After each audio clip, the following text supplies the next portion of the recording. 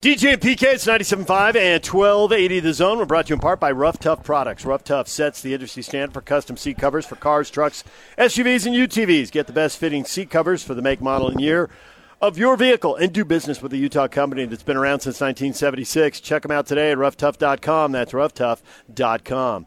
We're at Alema Harrington's golf tournament, and we're going to tell you all about that in just a minute. We just had Michael Smith stop by, so we're a little off clock, Alema. So this is a short segment. This is a short segment, and then we have a long segment with you. But it turns out we're so late, we're going to do a short segment with you, too. Let's do it. One thing, just one question, we'll go to break. How pumped are you, how relieved are you to see the Lakers out of the playoffs? You know what? I don't know if relief is the right word because you saw it coming, so you almost started to have relief going into that. Mm-hmm. And, I think that, For those that are out there, Jazz Nation, that are Laker haters, it's like now you can refer to them as bubble champs. Like those are the bubble champs. Nice. Right? I like it. They're not the real champ. Those are the bubble champs. A shot real one. from Hawaii all the way to the mainland. I got to tell you right now, that's the kind of shot that PK would deliver, that he would come up with. Yeah. So, there is a professional respect that now exists. Maybe a little jealousy, to be honest, deep down in there. Good for But there's a level of respect. I got to be real. I didn't come up with that. My brother did. That's he's my that's twin. He So looks it's the same just like thing. me. It's like I still hear stuff all the and your time. voices sound alike. Yeah. Honestly, when I walked in this morning, Yeah. I saw him, and I almost, it was at a distance. I've made this mistake before. I I'm not have. going to do it again. There was somebody standing. He was talking to somebody, Yeah. and they were kind of between me and him, so it was partially obscured. You see 40% of them. And all of a sudden, I thought, I'm going to get closer. And I was like, sure enough, I was very close to screwing that up. If you haven't seen Alema's twin, well, just look at Alema, and then you have. And you probably have. You probably have, and you thought it was me. Exactly. Happens all the time. Talk to you more about your golf tournament, and we'll do that next. And Okay. PK will revel in bubble champs because that is nice. I see some T-shirts being made shortly. There's some money, bumper stickers, there's some money to be made there. We'll talk with Alema about his golf tournament here at Thanksgiving Point next. Stay with us. DJ and PK brought to you in part by Premier Wave. You've heard about acoustic wave therapy for ED and how it's an effective treatment for nearly all men. There's now a physician-owned clinic here in Salt Lake. Learn how Premier Wave is unique by visiting premierwave.com for more information and to learn about Premier Wave's special offer. We're at Alema Harrington's golf tournament this morning. They're getting ready to get things going here. We'll talk about the tournament in just a second. We just talked to Alema about the Lakers being eliminated. Bubble champs. Bubble champs, AD that was a cute championship, Cute. Keep demeaning it. I like it. Yeah. All right, so question of the day, Clippers or Mavericks? Who should the Jazz fans be rooting for as a second-round opponent? I think the way I look at it, Luka Doncic is a great player, and then Kawhi Leonard, great player, and then the supporting cast. I'm rooting for Dallas to close this thing out and win, and then we know what we can do against the Mavs. The Clippers, on the other hand, I'm almost more inclined to just cheer for them to lose. I've never been a PG guy. Not that I'm R-rated, but Paul George is obviously the reference.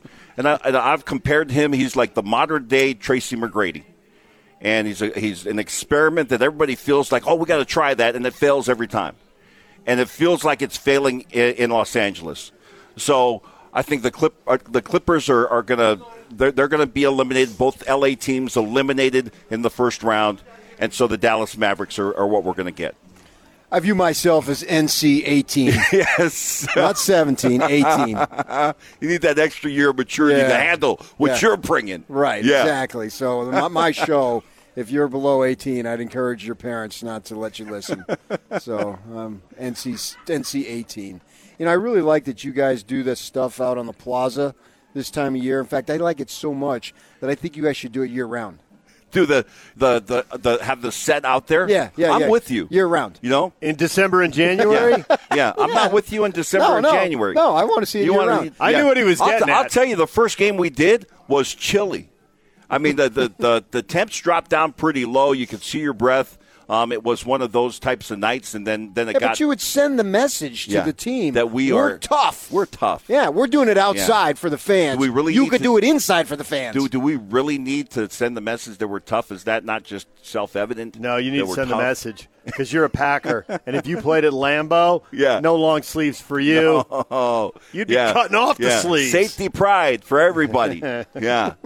But we do enjoy being out there with the fans. Sure. And it was nice that, through the first part of the season, we only had fans downstairs. Right. Lower bowl. And so, the pre-half and post-game show sets are on the 5th floor, same, suite level as the radio studios. And so we didn't have anybody up there, and it felt really kind of just awkward, right?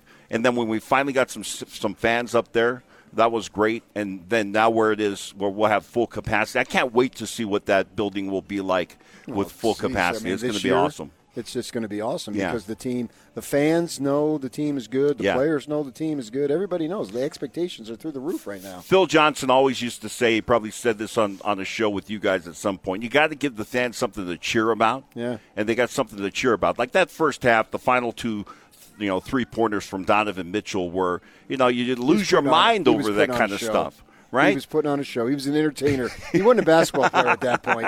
He was an entertainer. And he was a Vegas and act. we were entertained. Big time. Yes. Oh, no question. So he just got Gladiator. Are you not entertained? Yeah. That was a Vegas show. Yeah. Only a few people can do that, and he's one of those guys. And he knew the moment, and he was ready for the moment, which gives me a level of excitement that Clippers, Mavs, Nuggets, Suns, bring them on. I don't care. I love that mentality. Good. What you're saying is what you're hearing from Quinn, from Rudy, from Donovan, from Mike, across the board, the message, and I love the consistency of the message because it's been like that throughout the year. And we're concerned with us, not the opponent. And same thing here in the postseason. It's like, well, who is anybody that you'd prefer to play? It doesn't matter. It doesn't matter. Well, now the only thing left for Jazz fans to root against is the Nets. Yeah. Just clear the path completely. Why not? The title's a title. Yeah. Bring on Trey. It Jazz won't be bubble. It will be regular. It'll be the genuine, the for real title, right? So Jazz Hawks NBA Finals. I'm fine with it. Whoever gets to the finals is really good. So I'm a purist in the fan. I don't care about markets and TV ratings like this guy does. My gosh. We've all seen this, right? As we've watched teams, and you can almost sense by watching a team not ready for prime time. Denver has been a not ready for prime time team. I think they're finally to that place, but now they got injuries. And you look at a team like Memphis, good team, not ready for prime. They don't have the experience, but the Jazz have the experience, I think, put together with the talent for them to go far this year. Like, this is their year. Denver's going to beat Phoenix, or Booker is about to go off and cover up their lack of playoff experience and the obvious injury that Chris Paul is struggling with. Which one is more likely in your mind? I think that the more likely is going to be that Phoenix. I think Booker, when you looked at even how he finished that game against the Lakers last night, that Booker he's cognizant, he's aware that this is his time. Like the playoffs, even though it's his first playoff appearance, the playoffs are your chance or your opportunity, your time to make your statement. Like this is where you remember guys. Not the 70 points I scored. Like that, again, that was cute. That's but nice. this is where you make a name for yourself. And similar to us, Chris Paul provides this kind of veteran leadership, some savvy, some calm on the floor that Mike Conley and Chris Paul do the same thing in that regard. And Ayton is a talent, man. That kid is good. They still might be too young, but I think that they would still get past Denver. I would agree. So we're out here for your golf tournament, and it's called the Recovery Classic, the AH. I assume that's Alema Harrington. Good assumption on that one. Yeah, and it's obviously a serious situation and a serious cause and all that. I'm wondering. You talked about how crazy this last year was. Now, as far as addiction and recovery, what did you see based on your knowledge during the pandemic as far as was that something that exasperated it? How did it play out? Or how is it playing out? It was so impactful in a very negative way because of the isolation. And I appreciate you asking about that. And some people know this, some people don't, that I'm a licensed counselor. Went back and got my degree to do counseling. So I'm a substance use disorder counselor. I work at our Do Treatment Center in Provo, and I go down there. I did group there yesterday. And, of course, very involved in our community, the recovery community, and it was tragic to see what was going on. People with long-term recovery losing their recovery and relapsing, and the dangerous thing for somebody in long-term recovery is you relapse.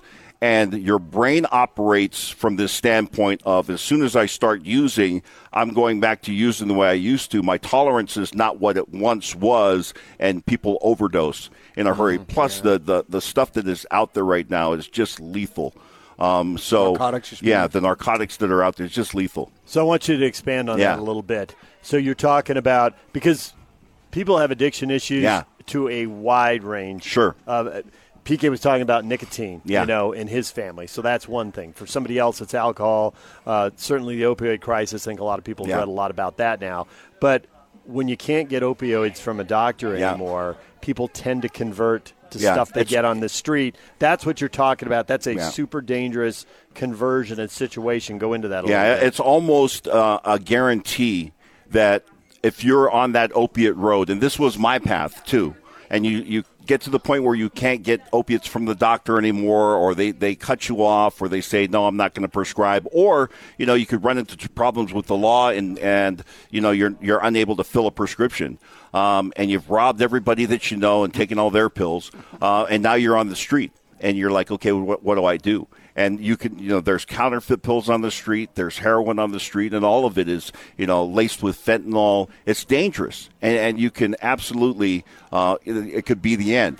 That our great quarterback from the University of Hawaii, Colt Brennan. I look at his, death very recently, and it was a similar situation. From what I understand of his story, couldn't get into treatment, was trying to just stay alive and well. And that means, like, I got to get some drugs today, and got something laced with fentanyl, died. That's a common story. And so, people think sometimes like, oh, but the doctor prescribed it. But if you stay on that path, you're almost guaranteed to end up on the street drugs, on heroin, or, buying pills off the street, which, again, the cartels are flooding the market with counterfeit pills. And so, it becomes dangerous. And so part of our cause and what we try to promote here is an understanding that addiction is a disease and that there's treatment for this disease, and it's going to, a rehab facility where they can safely get you off the drugs and then start to, promote a healthy spiritual wellness type of lifestyle. And I'm a big proponent of residential treatment in general, because it saved my life, and it continues to save my life. And people don't know this story, but in fact, I don't know that I've ever talked about this, but 9 years ago, I was in a relapse with alcohol, and I went back to outpatient treatment while I was doing these shows. And so, there's treatment available, and I think one of the things is to start to look at it as like going to treatment is not punishment. A lot of people think, oh, you're sending me to treatment. You think I'm a bad person. No, treatment is for people that are sick, and it's okay to be sick. What's not okay is to be sick and then act like you're not, like, oh, I don't need help. I'm not, And then we still deal with that stigma of people thinking that people who are addicts are making bad choices because they're bad people. That's just not the case. I know it's a brain disorder that is part of the addiction disease that causes people with addiction and the disease of addiction to do stuff they would never, ever do normally in their life. What do you do with the funds you raise here today? How are they used? So the funds that we're raising here today are going to two different 501c3 nonprofit charities. One is the Sobriety Foundation, and they work specifically with getting people placed into sober living situations. So when you come out of treatment, it's very difficult to go back to your old living situation. In fact, it's not recommended. Even if you have a home and a family, we still recommend that part of your transition coming out of residential treatment would be to go to a sober living facility. So Sobriety Foundation takes care of that. And then the other charity that is part of today's event is the Salida Foundation. And the Salida Foundation provides grants for people that want treatment, need treatment, but can't afford treatment. So that covers everything from residential to outpatient treatment to sober living. And because the best bet for people that are getting treatment, just like any, we look at best practices, whether it's cancer treatment or diabetes or any other disease out there.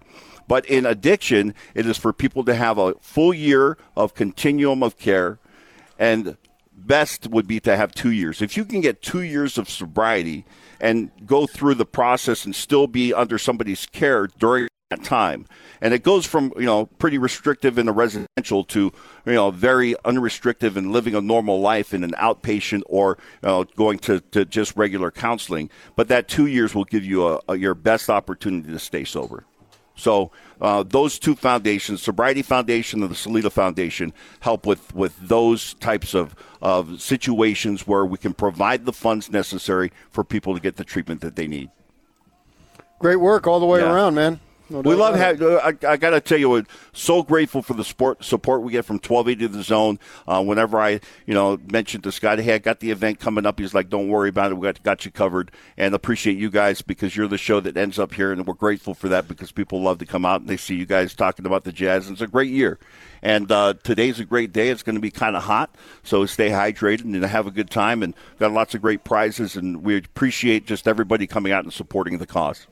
Well, you're doing good work, and I know some people it may seem kind of distant to them, but I think we all know people going through this. Yeah. You may not know people going through this, but there's somebody you're close to, friend, family, extended family, neighbor. Yeah. You probably know someone who's somewhere on this path. And part of, I think, the journey that I've been on is, you ask somebody, well, what does an addict look like? And you think, okay, that's the guy down off the block. He used to be Pioneer Park. Now it's moved the block over down in Rio Grande. But it's like that's what it looks like. No, it looks like me. It looks like, your neighbor. It happens, and it looks like just about anybody that you can think of. And at this point, we're at a place in our experience as a society that everybody knows somebody that's been touched by this disease, whether it's a friend or a family member, your spouse, and there's a genetic component to it too, so it runs in families. But everybody is now conscious of like, okay, I see it, it's out there, like my neighbor's kid or whatever the case may be. So we appreciate everybody, just the awareness and then the support. Thanks, Alema. Yeah, thank you.